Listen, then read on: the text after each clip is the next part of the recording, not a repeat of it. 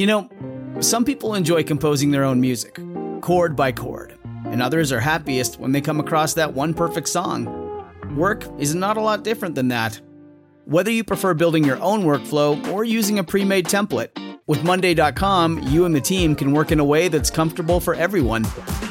Tap the banner to go to Monday.com and build your own amazing workflow, or find an awesome template. No judgment.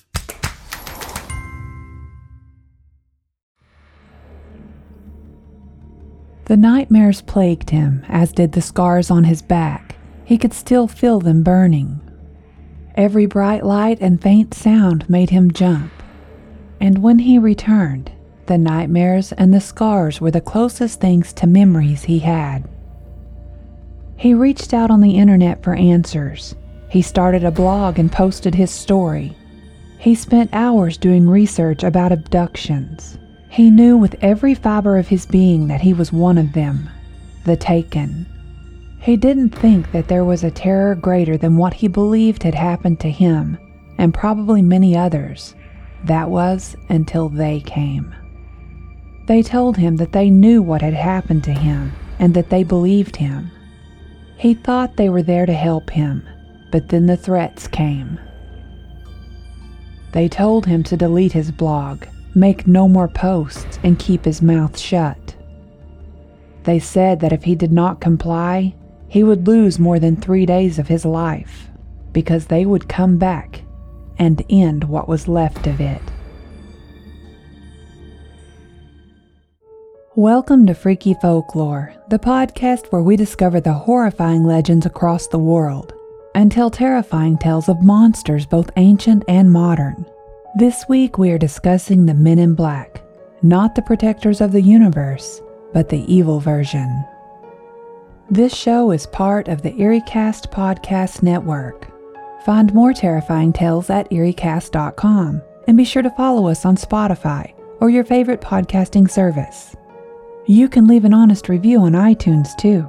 The more we get, the more we grow, and hopefully, the more monsters we can explore. If you would like to submit an encounter or suggestions for future episodes, you can email them to carmancarrion@gmail.com. That is carmancarrion@gmail.com. You can also follow me on Twitter, Instagram, or Facebook for information on future episodes. Beacon had never been scared of anything in his whole life. He was raised on a farm in Georgia by his grandma and grandpa, who were two of the toughest people he knew. His mom had taken off after his first birthday, said she was too young to be a mother and wanted to see the world. That was 15 years ago, and they hadn't heard from her since. Beacon didn't care. Caring would be weak. Her leaving made him tough. He grew up throwing bales of hay, swimming in any water hole he could find, and catching snakes regardless of their breed. He got a dirt bike when he was 10 and was building ramps as high as he could the first week. He liked things that were dangerous. It gave him a rush to know that he could die, but always managed to survive. In a way, it made him feel alive. Sure, he had broken his arm twice, his leg once, and had 2 concussions and 3 cracked ribs, but those just gave him bragging rights. He was a proud, reckless daredevil. So when his grandpa woke him up to hunt for the cows that had escaped in the middle of the night during a storm, he didn't hesitate. He threw on his overalls and boots and hurried downstairs. The cows had gotten out before and usually ended up at the neighboring farm in the cornfield. Beacon would just lead them back home with a bowl of candy corn, which seemed to be their favorite treat. There were only 7 of them since the last auction, so they would be easy to lure back. His grandpa was waiting outside and already had the side-by-side fired up. They usually took the four-wheelers, but tonight the roof would be nice to repel some of the rain. They headed out the gate and down the long gravel lane that connected both farms. Lightning made a beautiful continuous web across the sky, lighting their way past the reach of the headlights. They found the tracks right away and right where they expected. Those cows were so predictable. Grandpa didn't even have to tell Beacon what to do next. He just jumped off of the ATV and headed west down a row of corn just to the left of the tracks they could see in the mud. He would find the cows and lure them out of the field with the candy corn. Once back on the road, Grandpa would use the side-by-side to herd them down the lane and back to their pasture. Easy enough, they had done it many times before. Beacon tiptoed through the corn to keep from startling them. He thought he could hear them shuffling through the field. Cutting his way through an exceptionally thick row, he stumbled on something and fell, nearly spilling the contents of the bowl onto the ground. Putting his hand on his knee, he pushed himself back up, but was blinded by a brilliant bright light, sending a numbing pain ripping through his skull. Beacon grabbed both sides of his head, sending candy corn flying in every direction. He crumbled back down on his knees. He could feel the mud soaking through his coveralls. He tried to open his eyes, but the pain was too intense. Losing control of his body, he could feel his limbs go limp. Falling backwards, he landed on the wet ground with his legs curled beneath him. He didn't see it as much as he sensed it, but when he finally was able to open his eyes, the blinding light was gone. He was staring up at the sky and could again see the lightning threading its way through the dark clouds. He couldn't move at first. He just lay there covered in mud in the dark, waiting, but for what he wasn't sure. He just began to realize that his memory was just out of reach. He couldn't remember where he was, or why he was there. Staring at the sky, completely lost, struggling to find his way back, Beacon suddenly realized he was not alone. There were faces staring down at him. One moment he could only see the sky and the cornstalks, and the next these faces appeared from nowhere. They weren't normal faces either. They were larger, much larger than a human face, and a shiny gray in color. Their features were all messed up too. Their eyes were large and black, reminding him of a fly. Their mouths were long curved slits just above a pointed chin. He couldn't tell at first if they even had a nose until he saw a small hole in the middle of their faces, with a patch of skin that moved in and out, something like a fish's gill. Beacon began to laugh, softly at first. The creatures gazed down at him curiously. The laughter began to build in his chest and soon became uncontrollable. He stopped abruptly when he felt a cold, wet hand touch his cheek. His eyes went wide and he watched as the creature ran its gray fingers across his cheek before suddenly shoving them into his mouth.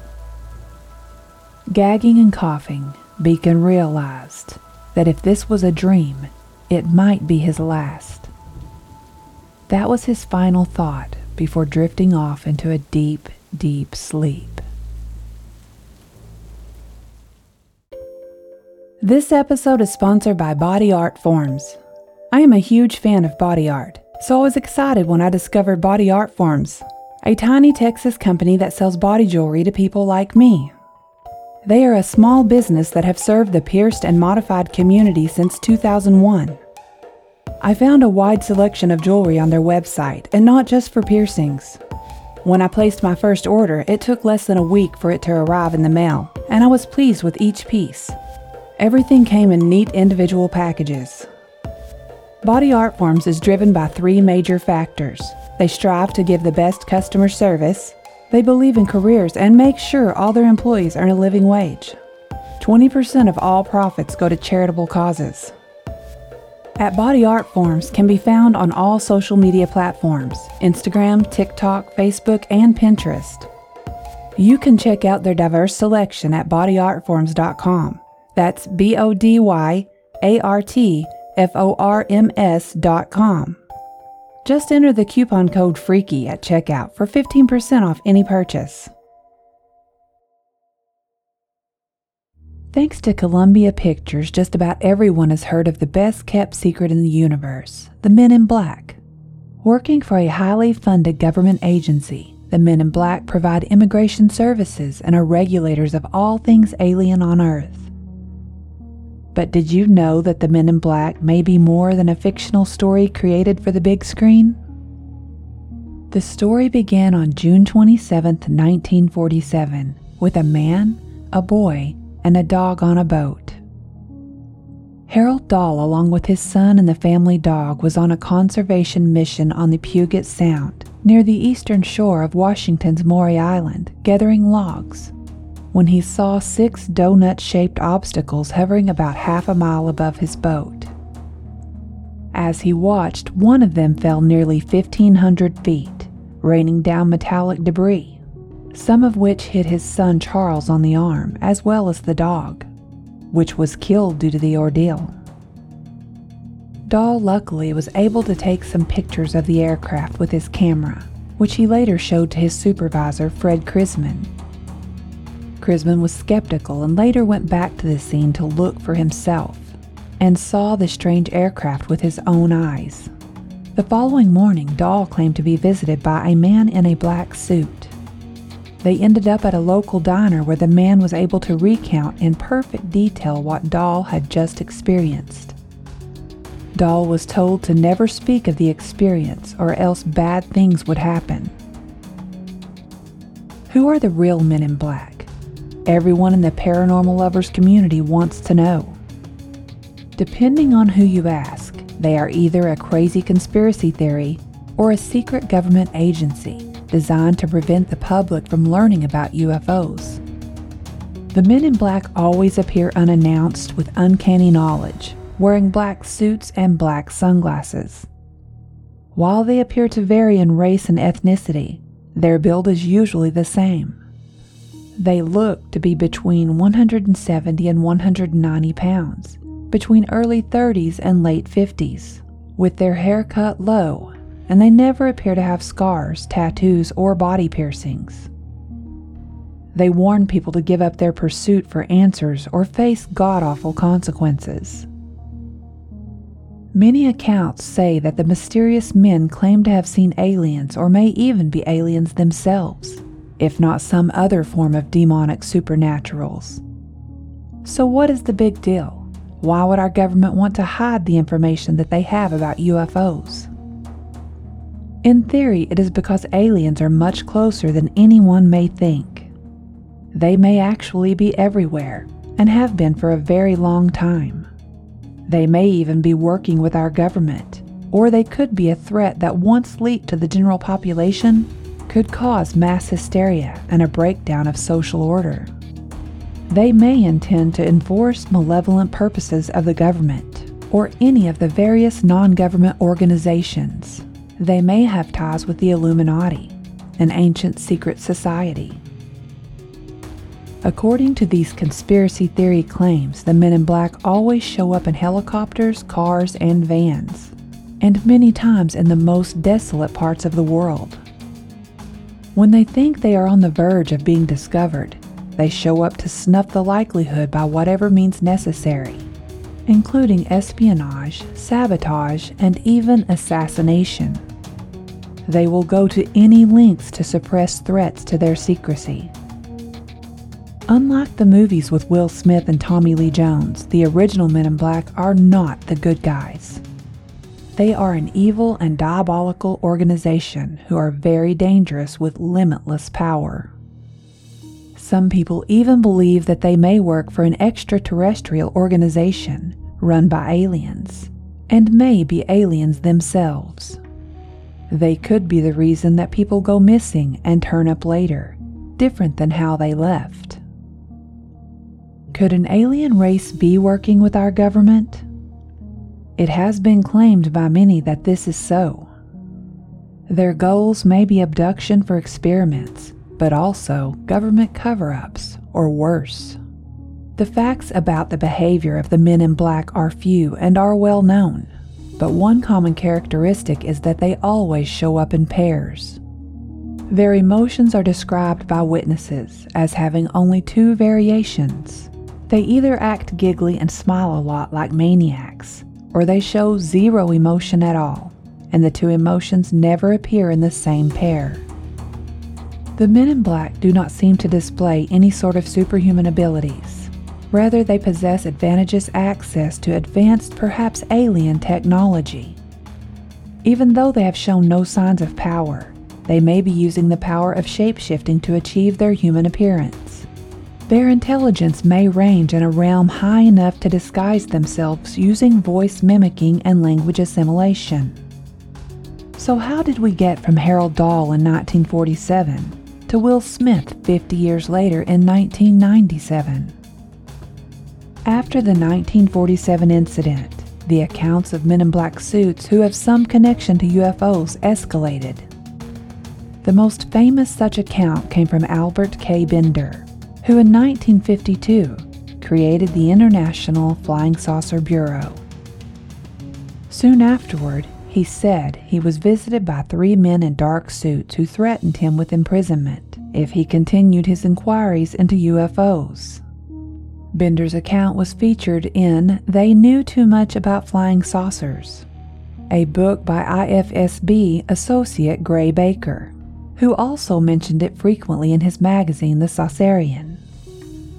Albert K. Bender was born in Duryea, Pennsylvania on June 16, 1921.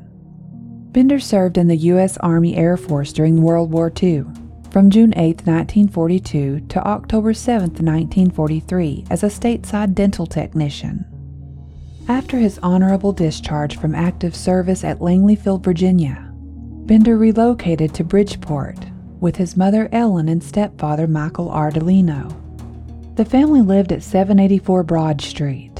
According to Bender, the Men in Black arrived in Bridgeport during 1953. They appeared at his Broad Street home, just a few hundred yards from the main library. A decade after his own brush with aliens, Bender chronicled his strange personal story. Albert stressed how the dark-suited visitors were mind-manipulating silencers. Gray Barker was an American writer best known for his books about UFOs and other paranormal phenomena. His book, previously mentioned, They Knew Too Much About Flying Saucers, may have been the first introduction to the Men in Black UFO folklore. In truth, Barker was skeptical of most UFO claims and mainly wrote for financial gain. He even planned and participated in hoaxes to deceive investigators. In an article, Gray Barker, My Friend the Mythmaker, John C. Sherwood claims that in the late 1960s, at the age of 18, he cooperated when Gray Barker urged him to develop a hoax, which Barker subsequently published, about what Barker called black men, 3 mysterious UFO inhabitants who silenced Sherwood's pseudonymous identity. The mythology of the Men in Black may have been partially a hoax created by Gray Barker, but the experiences of Harold Dahl that day in his boat were real. From that day in 1947, the Men in Black began to feed imaginations and eventually inspired a series of comic books. The Men in Black, a black and white series from writer Lowell Cunningham and artist Sandy Carruthers, ran for an initial run of 3 issues in 1990 and was given another 3-issue run the next year. However, despite the characters having the same names, or code names, as their movie quasi-counterparts, the similarities don't extend much further than the black suits, sunglasses, and otherworldly antagonists. 7 years later, in 1997, the American science fiction action comedy film was released by Columbia Pictures. This is where the Men in Black, as we know them today, began. In 50 years, the Men in Black folklore grew from an event that changed one man's life forever to a multi-million-dollar movie franchise. The Men in Black evolved from an evil secret organization to protectors of the universe.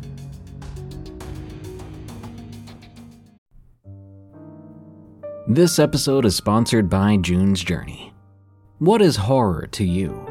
Monsters? Murder? Mystery? Well, if human monsters are your thing, June's Journey is the game for you, albeit in a more lighthearted tone. June's Journey is a hidden object game with a thrilling murder mystery set in the roaring 20s. You play as June on the hunt for your sister's murderer. Discover clues through exciting hidden object scenes with beautiful and atmospheric illustrations and music. Victory brings you closer to new plot points and suspenseful answers. When not hunting for clues, you can customize your own luxurious estate island with gardens, buildings, and decor. Or chat and play with or against other players too, in the Detective Club, where you could even put your skills to the test in the Detective League. June's Journey is both relaxing and fun to play. With my busy schedule, I find it's the perfect game to pick up and play whenever I've got a free moment. It doesn't demand too much time, and it's pretty satisfying solving puzzles quickly and unlocking new clues. Can you crack the case? Download June's Journey for free today on iOS and Android. When you need mealtime inspiration, it's worth shopping Kroger, where you'll find over 30,000 mouth-watering choices that excite your inner foodie. And no matter what tasty choice you make, you'll enjoy our everyday low prices, plus extra ways to save, like digital coupons worth over $600 each week. You can also save up to $1 off per gallon at the pump with fuel points. More savings and more inspiring flavors make shopping Kroger worth it every time. Kroger, fresh for everyone. Fuel restrictions apply. Frank was distraught when he could not find Beacon. He sent his grandson out into the cornfield alone to lure out some stray cows, but it was something they had done countless times over the years. He never imagined that anything could happen, but it had. Beacon never returned. When Frank went to search for him, he was nowhere to be found. He found the bowl with candy corn spilled all over the ground, but no sign of his grandson. He was afraid for a moment that he had got struck by lightning. Frank had seen the flash of light so bright he had to cover his eyes, but if that had been the case, he would have found Beacon injured or worse. The sheriff's office wouldn't even let him file a report until 24 hours had lapsed, but they did offer to come out and help look. They found nothing. There was no trace of Beacon. It was well after sunrise the next day when friends, family, and neighbors began to arrive, all volunteering to help search the fields for any trace of the teenager. Frank, sitting on his four-wheeler getting ready to head up the search, explained to everyone the last place that Beacon had been seen and the events that had happened the night before. After each team was appointed an area, they began to disperse, but before they even left the yard, Frank spotted a figure walking down the drive towards the farmhouse. He had been squinting, but suddenly his eyes grew wide, and he yipped with excitement. Cranking the four-wheeler, Frank sped down the drive while everyone watched curiously. Moments later he returned, with Beacon sitting on the seat beside him. Everyone was excited and began exchanging relieved embraces until someone asked, "What's wrong with him?" The crowd got quiet, and they all looked at the young boy. He was staring vacantly out into the cornfield, oblivious of what was going on around him. His clothing and skin were caked in mud, making his dark skin look white. They would have to get answers later. Frank's wife Margie shoved her way through the crowd and hugged her grandson tight. She was sobbing when Frank pulled her away from him, long enough to pull Beacon off of the four-wheeler. Wrapping their arms around him, they ushered him into the house. Frank came out on the porch a while later and thanked everyone for coming and told them he would let them know more as soon as he knew something himself. For now, Beacon was not talking to anyone. It took them both to get him bathed and dressed, still in silence. He was not only quiet, but vacant and unresponsive to questions or commands. Once Beacon was clean and dressed, they helped him into bed. He didn't resist. He laid down quietly and stared at the ceiling. Frank and Margie were worried, and they talked about it over dinner, even though they neither one really ate anything. They had called the sheriff's office and told them that Beacon was home, and then called Frank's best friend Ted, who was a local doctor. Ted promised to come out first thing in the morning unless the boy showed any sign of distress that night. So the older couple reluctantly went to bed and worried through a long sleepless night.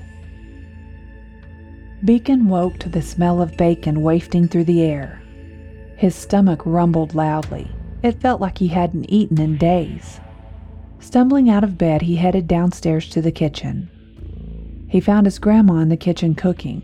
When she saw him walk through the door, she dropped the spatula she had been using to flip the bacon right onto the floor. She didn't even bother to pick it up as she rushed across the kitchen to give him a huge hug. "Grandma, you act like you haven't seen me in ages," Beacon laughed. What is wrong with you?" He could see the look of shock and relief play across her face, but she just patted him on the cheek and ordered him to come sit down. His grandpa came in the back door a few minutes later and just stood and stared at him until Grandma walked over and whispered something in his ear. He smiled down at her and gave her a kiss on the cheek before pouring a cup of coffee and sitting down at the table across from Beacon. They watched as he scarfed down 6 eggs and almost half a pound of bacon. He always ate well, but today he felt ravenous. He paid no attention to his grandparents watching him intently. After breakfast, Beacon went back upstairs to get ready to help his grandpa with the farm work. They had a routine, and if he was honest, he loved spending time with his grandpa. He almost forgot to brush his teeth, and as he ran back into the bathroom to grab his toothbrush, a dizzy sensation overwhelmed him and brought him to his knees. He suddenly found himself in what felt like a twister of memories as he gripped the edge of the toilet until his knuckles turned white.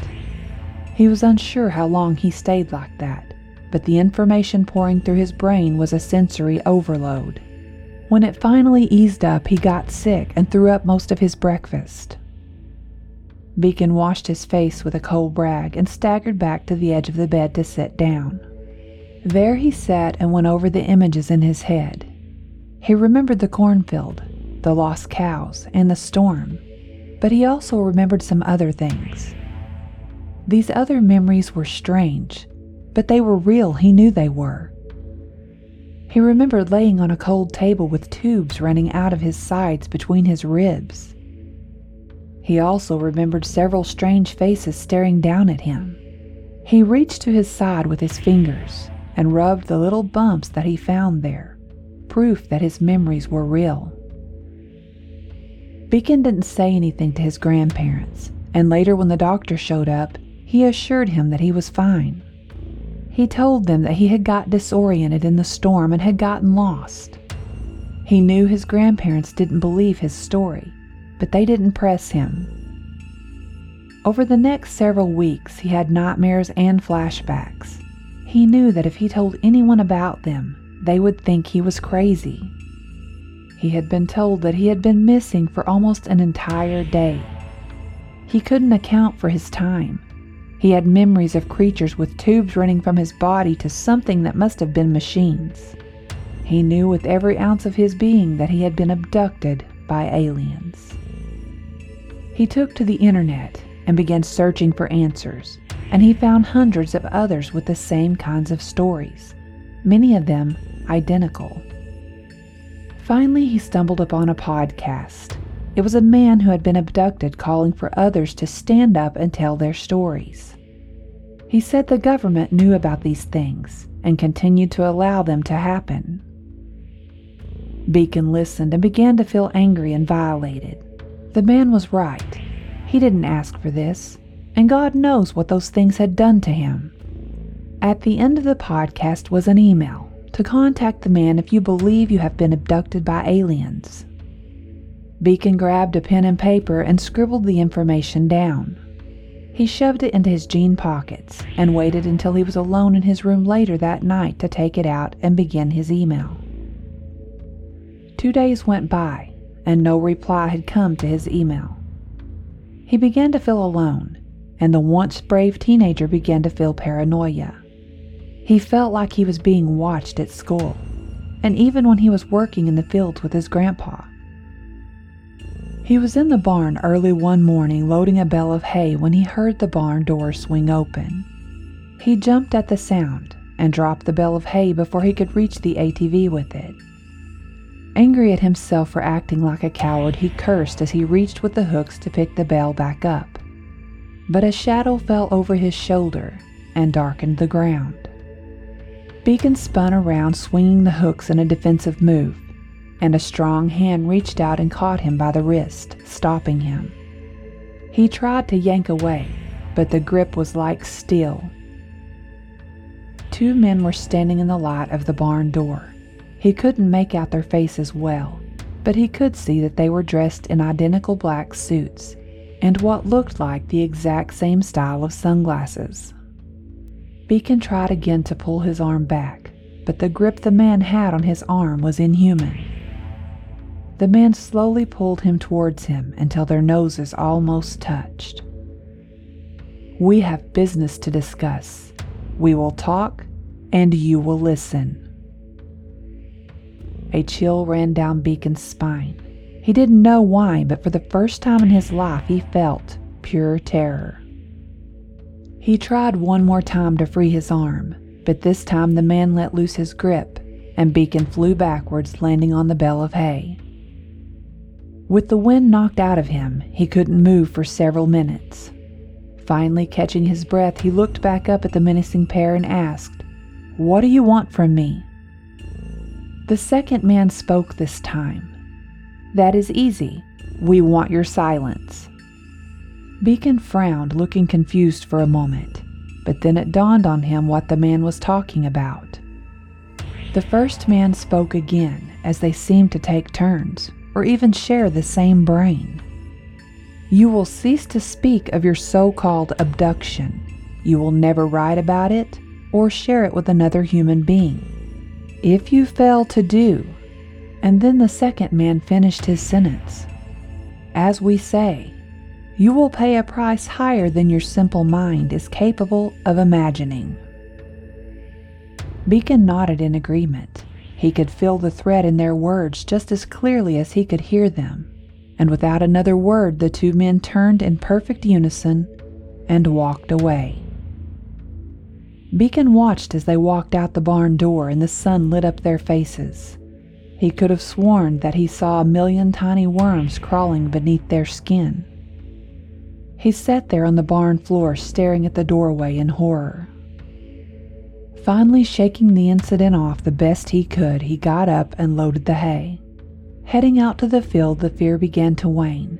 He told himself he was being stupid, but he was having trouble convincing himself completely. That night, Beacon listened to the podcast on his laptop again, and afterwards he sent a more adamant, longer email, and this time he wrote about the men in black. He mentioned how they had threatened him and told him not to ever speak of it again. Just then a chill ran down his spine, realizing he was doing just that. For some reason, though, Beacon was terrified of the two men and believed they would make good on their promise. He had to tell someone. So leaving all logic and reason behind, he sent the email. Another 24 hours went by, and he finally got a reply. It told him to be careful and that those men were more dangerous than he could imagine. It also let him know that those beings were less than human, and as such could do unspeakable things without conscience. The hair on his neck stood straight up. The email had called them beings. The more he read, the more he needed answers. The man behind the message had been through the same thing as him. The tubes, the loss of time, all of it. Apparently they were not the only ones to face the horrors and the strange, terrifying men. Beacon wanted to understand everything he was going through. He wanted to speak to some of the others like him. He needed to know that he wasn't crazy and that the memories he had was as real as they felt. He sent another email, one that in his opinion defied everything that kept him safe. Safety at this point was not as important as knowing the truth. He asked the man if he could meet him. The reply came quicker than he expected. It told Beacon that would be possible. All he would have to do is pick a place and give the man a few days. He didn't give his real name. He just said for now to call him John. So Beacon thought for a few minutes, then decided the old Griffin farm a few miles away would be perfect. John answered back quickly and agreed he would be there at 3:00 p.m. on Friday. The days felt like years to Beacon. He could barely focus on work and the dreams were getting worse. He hoped that this John person might have a remedy for the problem. Finally, Friday came. Beacon didn't sleep much Thursday night. He had far too much anticipation. At 2:25 p.m., he rushed down the stairs. He told his grandparents he was running to town to hang out for a bit. They were happy with this idea, thinking everything was getting back to normal. Beacon jumped on his ATV and headed south towards the meeting destination. As he turned into the driveway, he saw that the old house and barn were more run down than he remembered. There was an old Volkswagen van sitting by the house. He was happy that John had got there already as well. Beacon turned off the ATV and walked towards the van. There was no one inside, so he walked towards the house. He yelled out, "John, are you here?" No one responded. Just then he turned and realized the barn door was slightly ajar. He walked over and pulled the door, which creaked loudly as it came open. As he walked in, the weight of the unleveled door caused it to creak mostly shut behind him. He could see the outline of someone standing toward the back. As Beacon's eyes began to adjust to the dark, they opened wide with shock and fear. Standing there were the two men in black suits from that day. They stepped forward towards him and said in unison, "You should have listened to us, Beacon." Thank you for listening to Freaky Folklore, the podcast about mankind's horrifying legends and myths. Don't forget to follow Freaky Folklore on Spotify and iTunes. If you can, leave the show an honest review on iTunes to help us grow. Freaky Folklore is part of the EerieCast Podcast Network, the home for listeners who love to feel scared. Go to EerieCast.com to find other terrifying podcasts, such as Unexplained Encounters, Tales from the Break Room, and Redwood Bureau. If you would like to submit an encounter or suggestions for future episodes, remember you can email them to carmencarrion@gmail.com. You can also follow me on Twitter, Instagram, or Facebook for information on future episodes. Tune in next week as we talk about the legend of Boggy Creek, a legend that lives and dwells in the Ozarks of Arkansas. Until next time, stay safe out there, because this world is a strange one.